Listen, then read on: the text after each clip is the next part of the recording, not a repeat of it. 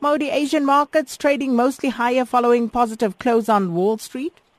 No, certainly. I mean, we saw the U.S. market finish positive, snapping that 8-day losing streak, closing 0.7% higher. It was the Dow Jones Industrial Average, S&P also finishing higher. The Nasdaq was also positive. So we're seeing the dust settle a little bit, some positivity return onto the market, and we're seeing that filtering into the Asian session as well. We're seeing, as you mentioned, the Australian markets up. And I think the energy stocks, the energy sector is the main driver there. Also, there's financial sector in the black in Australia. We're also looking at Japan, which is trading currently flat, even though it opened positive earlier. But I think the reason for this sudden pullback is because of that negative release of that retail sales number that came through. Yes, missing expectations. For February, the expectation was 0.5%, and it came in at 0.1%. So disappointing numbers from Japan, and I think that's what is making that market pull back a little bit. The Nikkei is still supporting that market. The yen rather. The yen still supporting the market. The yen still continuing to weaken against the US dollar, and I think that's what the Japanese market has been benefiting from, the weaker yen. We've seen the yen pull back a little bit, currently trading just above 111. But the picture looks very good, I think, in Asia. All positive.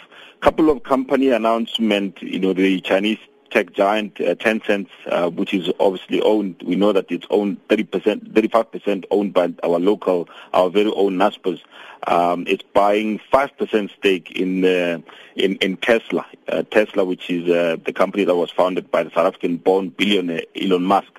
They're buying 5% of that company, and I think this is seen as a very, very positive move, particularly for Tesla, because the company has been looking to to venture into the Chinese market and obviously penetrate, and I think Tencent will be one of the big companies that they will need if they are to really penetrate that market, the Chinese market that is. Tesla, the electrical car maker, very, very popular for making all those electrical cars, and it's been a very successful story of this business. So it's quite a very interesting, of course, joint partnership there. It's just insignificant stake. It's only 5%, but I think it's a step in the right direction, and it proves that Tencent is quite serious about diversifying away from the mobile app business that we've known it to be. They've been buying into some gaming sector, the entertainment, and also moving into cloud computing. So Tencent diversifying itself. It has contributed quite significantly in boosting the share price of Naspers. The other company news, of course, in that part of the world is Samsung. Samsung launching the new Galaxy S8, the smartphone. They're launching it in New York today. So hopefully some positive news will come out of this company, because it has just been one bad story after another. Remember when the Samsung Note 7, which was exploding, and also the other negative story was around the CEO. So hopefully some positive story here. I can't wait to have a look at what the Samsung Galaxy S8 has to offer. Of course, hopefully much better than what we've had with the previous Note 7. And then just looking at what's happening over in the UK, Theresa May, she signed the letter that will formally begin the UK's departure from the European Union. Talk to us about that, Maui. No, most certainly. Given the official, expected to give the official notice today, she signed the letter, I think yesterday it was, and of course the letter is expected to reach the EU later today. So officially, the UK, of course, submitting or triggering that Article 50. It's a process that is going to take now for about 2 years.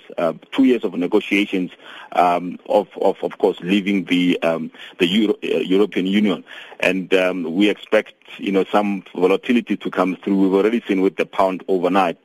selling off quite significantly. We're currently trading against the US dollar and the pound just under $1.24, and that tells you that the market is a little bit nervous.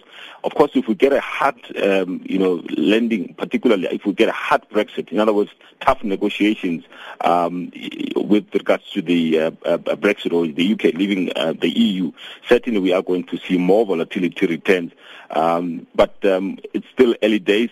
Today is just the submission of that Article 50, and then we will begin the negotiations. I think somewhere around June, we will begin to see exactly what the negotiations entail, and we'll see exactly how it unfolds going forward. But I think it's still early days to see exactly which direction it's going to take. But the market will be watching that and very, very nervous about it, of course.